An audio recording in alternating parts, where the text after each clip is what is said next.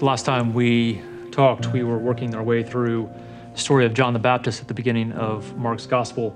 Today we're going to take just three verses that come immediately following that, and they are the moment when Jesus comes on the scene, and he comes to John to be baptized himself. And let's just start by reading that. It says, "In those days Jesus came from Nazareth of Galilee and was baptized by John in the Jordan. And just as he was coming up out of the water, he saw the heavens torn apart and the Spirit descending like a dove on him. And a voice came from heaven, 'You are my Son, the Beloved. With you I am well pleased.'" There's quite a bit in this section that we need to talk about today. The first is just a couple sort of comparisons that we need to sort of touch on. The first being what is known as sort of the one versus the many in the story that we looked at last time about John and his baptism.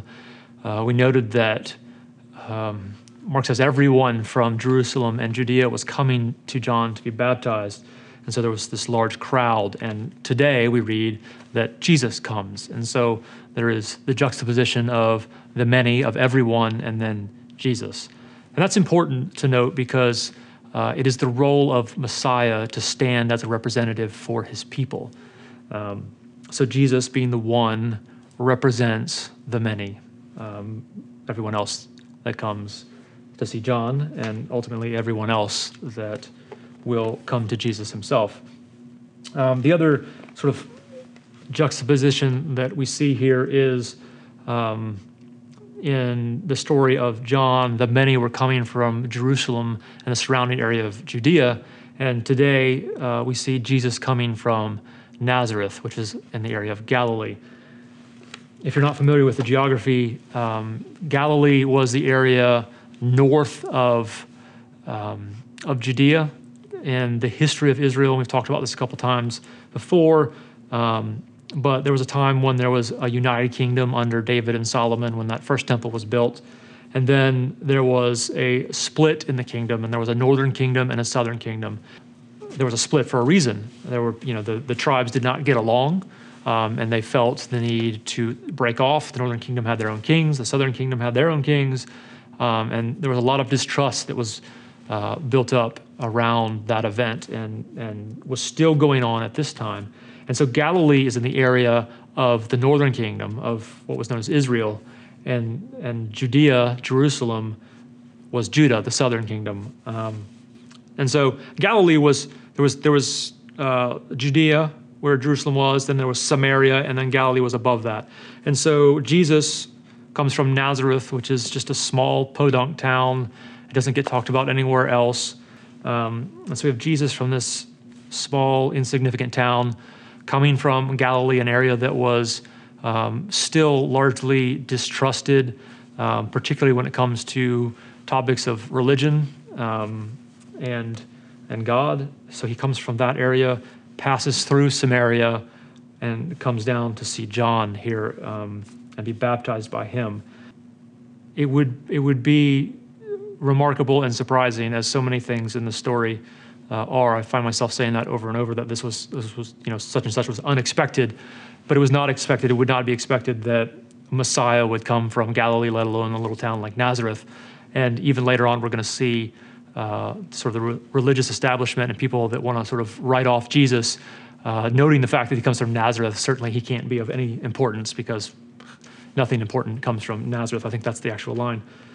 And then we're told, obviously, that he comes from that area, and then he comes to be baptized in the Jordan. Lots to say about that.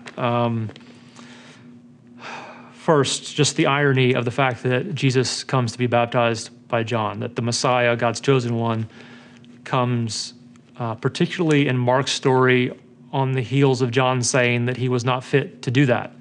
In fact, he says, "I'm not even fit to untie his sandals." And we talked last time about what that meant, and the fact that that was the lowest position in a household, was the one that cleans the feet and removes the sandals of the travelers, of the other people of the house. And so John's saying that Jesus, now we know that's who he's talking about. Jesus is so far above him that he's not fit to untie his sandals, yet here comes Jesus to be baptized by John. And so there's some sort of significant irony in that fact. And then there's the question of why.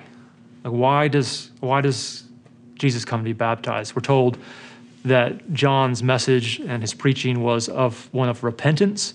We're again talking about how that means to rethink. Certainly it involves confessing of sins and realizing that we're on the wrong path and that we need to come back to God.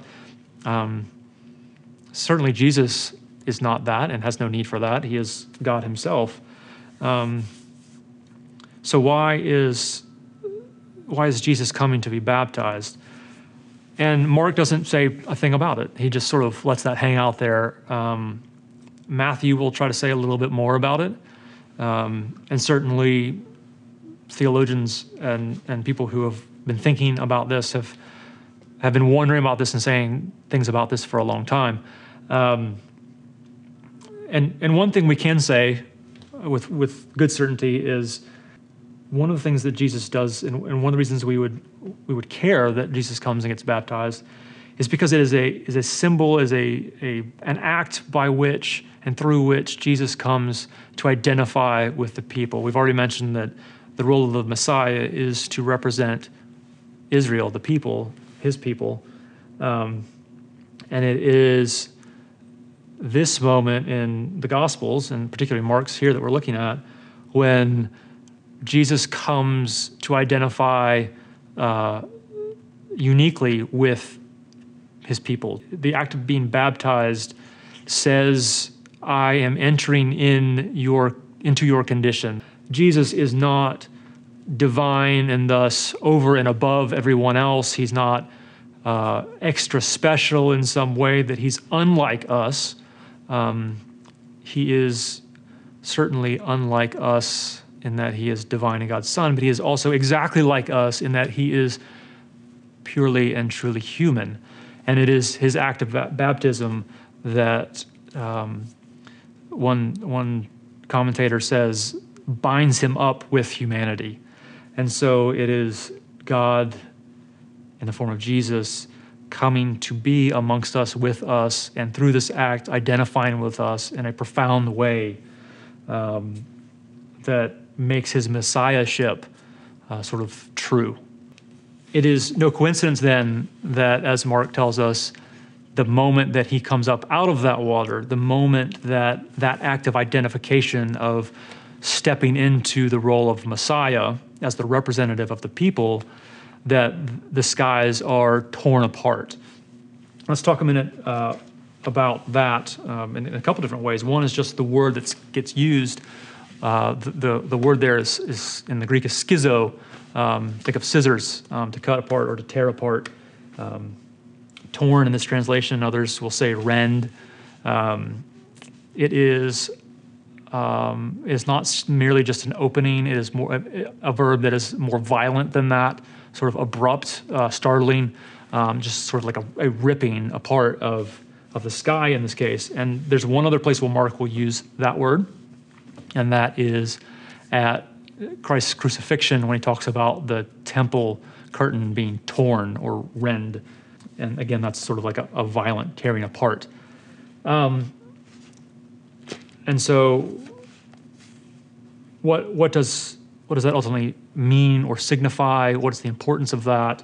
What does that look like? What is Mark describing? We have, sitting 2,000 years after this event, a lot of history, theological history, philosophical history, and sort of secular ways of thinking about God and the world and the relationship between them that muddies what Mark is trying to say. We will say a lot more about this going forward, but I want to touch on it because we need to begin to understand this, to understand what is happening here.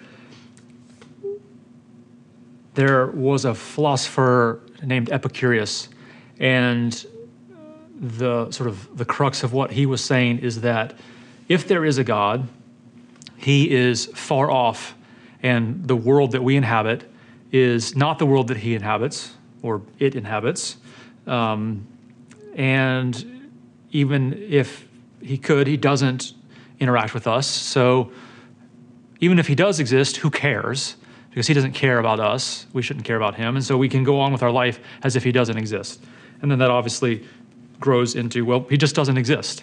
There's another philosopher known as Plato, very, very famous, and likely you've heard of him. And the Platonic philosophy is the one that, as secular scientists and philosophers begin to sort of gravitate towards Epicurus after this event and sort of through our history, Christianity sort of grabs on to Platonism as the answer, and Plato was talking about sort of a higher world or another realm in which the true things existed, and the things in the world were representations of that. And so the Christian version of that is that God exists in heaven as the ultimate truth, the ultimate realm in which everything is perfect, and then we are here on the earth, and it is broken and muddled by sin. And the purpose of a Christian life then is to accept Jesus and be saved from this world, and then ultimately to enter into heaven, into God's realm. But those things were separate. They were not connected, and to the extent that God does interact with our world, it is a supernatural, something that is outside of the everyday laws of nature, that God sort of breaks and comes into our world, and he might do that periodically. He would do that with Jesus and with his resurrection, and then with the miracles and so forth. But in terms of an everyday way of living life, we live as if this is our world, God is in some other world, and he periodically would interject himself in our affairs through a miracle or some supernatural event. Neither of those are Second Temple, first century Jewish understandings of the world. They're not early Christian understandings of the world. And regardless of what you think of them, they're not the way in which Mark thought about the world, and not what he was writing about. What Mark understood as the cosmology, or the way that the world worked, and along with him, it appears as though most, if not all, the early Christians thought this way, and much of Judaism as well, that heaven and earth are actually two sides of the same coin. And this goes all the way back to Genesis, and the idea that the earth was God's creation, and when God rests, the act of resting is to come into his temple, and this world was to be God's temple. And so he would take up residence in the world, in his temple, we as his image bearers or priests, and rule. And so God's rest was God's rule in this world. And so heaven, being the realm from which God rules, was ultimately to be this world. And so these two things are to be one and the same. And that when Adam sinned, and we all have sinned in kind, those two things were broken and separated, but not in a way that separates heaven and hell in the way that Plato would talk about it. It makes it so that God is not present in the way that he intended. And so the realm of heaven and the realm of earth have been sort of split. Those two sides of that coin have in some way been separated. The temple in Israel's history was the place that God would take up residence. And so that physical building of the temple, in particular the Holy of Holies, was the representation of what God ultimately would do, which would be bring back into right relationship heaven and earth the way it was created. And those two things were together. And so the temple was the place in which heaven and earth met. And so when Mark talks about the heavens being torn open, what he's talking about here is not a big door opening in the sky and God coming through it from way up there where he lives, but the sort of the barrier that exists now between heaven and earth being torn open, and heaven and earth again for a moment here are brought back into true alignment the way they ought to be. And it is in that moment that God issues this commissioning statement, a statement of love and pleasure about Jesus. And so it's crucial that we begin to sort of recapture and at least understand the way that the early church and Judaism was thinking about heaven and earth, and the ways they fit or didn't fit or could fit together again. So when we read statements like this, we don't envision something that some secular philosopher has thrust into the church, or the church rather has grabbed from them. We have sort of an understanding of what this ripping or tearing is, sort of like a violent coming back together of heaven and earth. And in that moment, like I said, come the words that we're about to read. Verse 11. Let's take the second half of 10 first. It says that he saw the heavens torn apart, which we've now addressed, and the Spirit descending like a dove on him. So in this moment, when heaven and earth are brought back into alignment, the Spirit comes rushing in, and we're told that it descends like a dove. And there's discussion as to whether or not that is a metaphor that just describes the way in which the Spirit comes down, or whether or not it actually takes the form of an actual dove. Not important for our discussion here. Interesting debate, but ultimately not, I don't think, important. But again, you read Mark's language. This is a moment between God and Jesus, and a moment in which a sort of a tender moment between God and Son, when God is going to issue the words that we're about to hear. And now we're into verse 11. A voice came from heaven. You are my Son, the beloved. With you I am well pleased. This has traditionally been understood to be a combination of two Old Testament scriptures. You're going to see as we go through New Testament studies again and again, we are jumping back into the Old Testament because you have to understand what happened in the Old Testament to understand what it is that Jesus is doing. Psalm 2:7 and Isaiah 42:1 are the two that have traditionally been seen as the words that God is using here to attribute to his Son. Psalm 2:7 reads, these are the words of God. It says, I have set my king on Zion, my holy hill. And then the psalm writer says, I will tell of the decree of the Lord. He said to me, you are my son, today I have begotten you. And so there you see, you are my son. But again, back up into what would actually be 6. It says, I have set my king on Zion. And so this verse becomes for Israel a prophecy or an expectation that when God's king comes, things like this get said. And so the fact that God says this to Jesus implies that here is the king that we have been waiting for. And then in 42:1 of Isaiah says, here is my servant whom I uphold, my chosen in whom my soul delights. And there is the second half in which God talks about being well pleased with his Son. And so those words, as God speaks them and as Mark writes them, drum up all of those messianic expectations for Israel, and all of the prophecies that have been surrounding and pieced together and put together by the religious experts and scholars of the day are coming to fruition now in this moment. We also see, and this is talked about less, an echo of Genesis 22:2, which is the moment when God issues the command to Abraham to sacrifice his son, Isaac.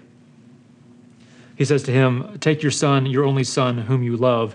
And in the Greek version of translation of the Old Testament, the sentence structure and the words used parallel very closely the words that God uses here for Jesus. And you can see, obviously, the symbolism going on there. Abraham was asked to sacrifice his son, Isaac, to God. And then in the last moment, God gives a lamb in the place of his son to sacrifice. And so talk about that mapping onto Jesus. We have God giving his own son as the lamb, which he will not substitute. God himself in the form of his Son comes as our sacrifice. And so that language pulls those two things together in a very real way. Words are important, and these words are especially important. This is the moment, as we said, that Jesus comes to identify with humanity, to take up his role as Messiah, as the representative of the people. He comes to John to be baptized as an act of solidarity with humanity, binding himself up with us. It is following that moment, those moments sort of compel then God, or in response to that act, God brings heaven back into alignment with earth and issues these statements of love and pleasure to Jesus. And they're important because the next thing we're going to read is Jesus being compelled, driven into the wilderness where he's going to come up against Satan himself, to be tested, to be ministered to by the Spirit in the wilderness. And these words are the foundation, the base from which and on which he will stand as he goes into those trials. And so it is important for Jesus, not that he didn't know who he was, or that in this moment he doesn't necessarily, we're given no indication that he becomes something that he wasn't already, but it is the spoken affirmation of who Jesus is and God's pleasure in Jesus that strengthens him for what's to come. I want to draw some things together here. Obviously, we know where the story goes. We know what Messiah is here to do, and we know that the cross is going to happen. Death will happen, resurrection will happen. And as Paul will tell us, that the mystery of what's happening on the cross is that Christ is summing all things up in him, bringing everything back together. And that has very much to do with that heaven and earth split that we've talked about today. What God also does, what Christ also does in the act of the cross and the death and the resurrection, the other bringing together that happens is that of God's people.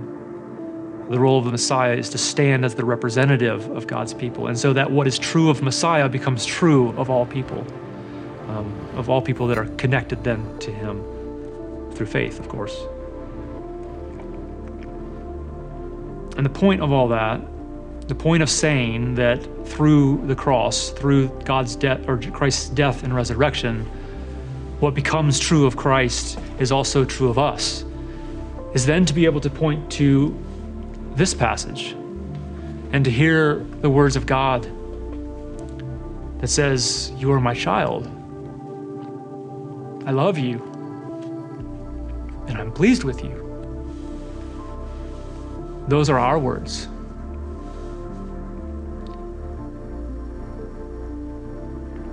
And those often sound hollow.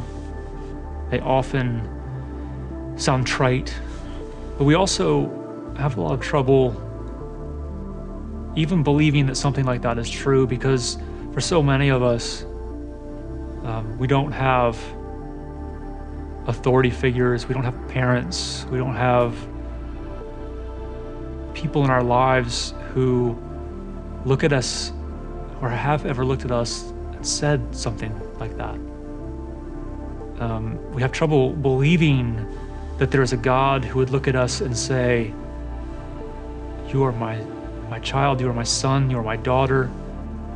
I love you, you are my beloved. And with you I am pleased, I'm proud of you." Because we have parents who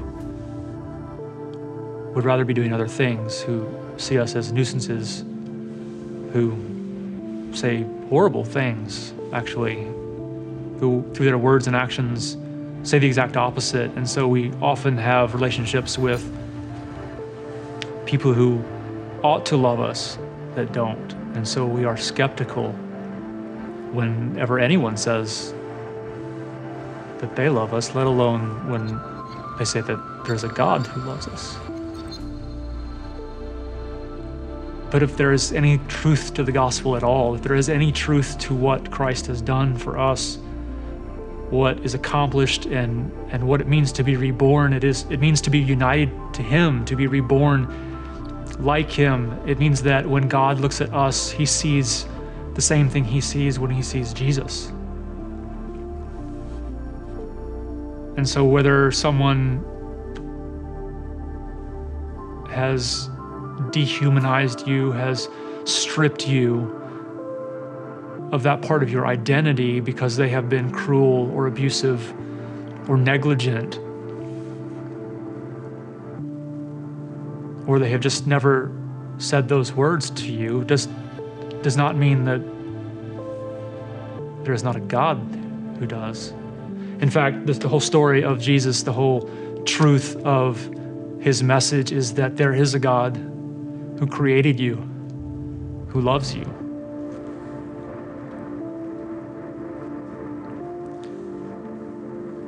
Whose sole purpose in sending his son is to right all of the wrongs, to heal the hurt,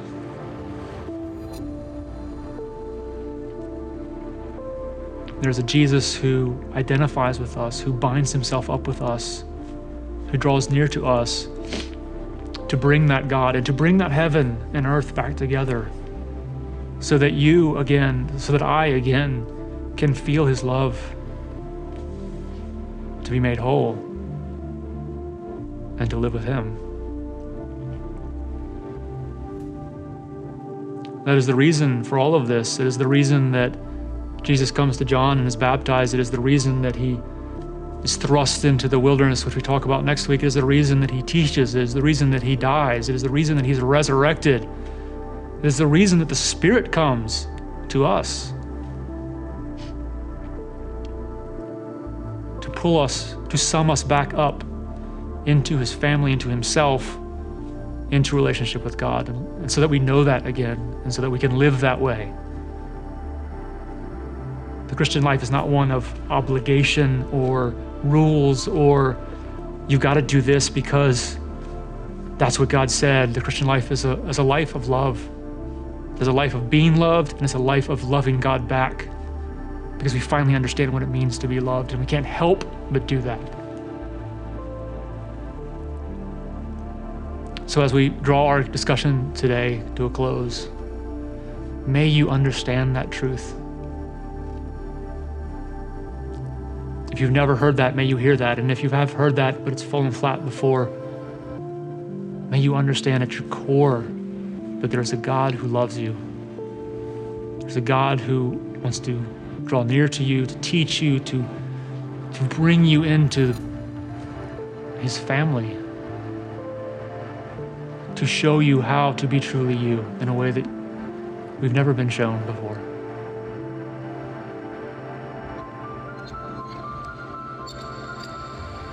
May you hear the words, "You are my child, my beloved.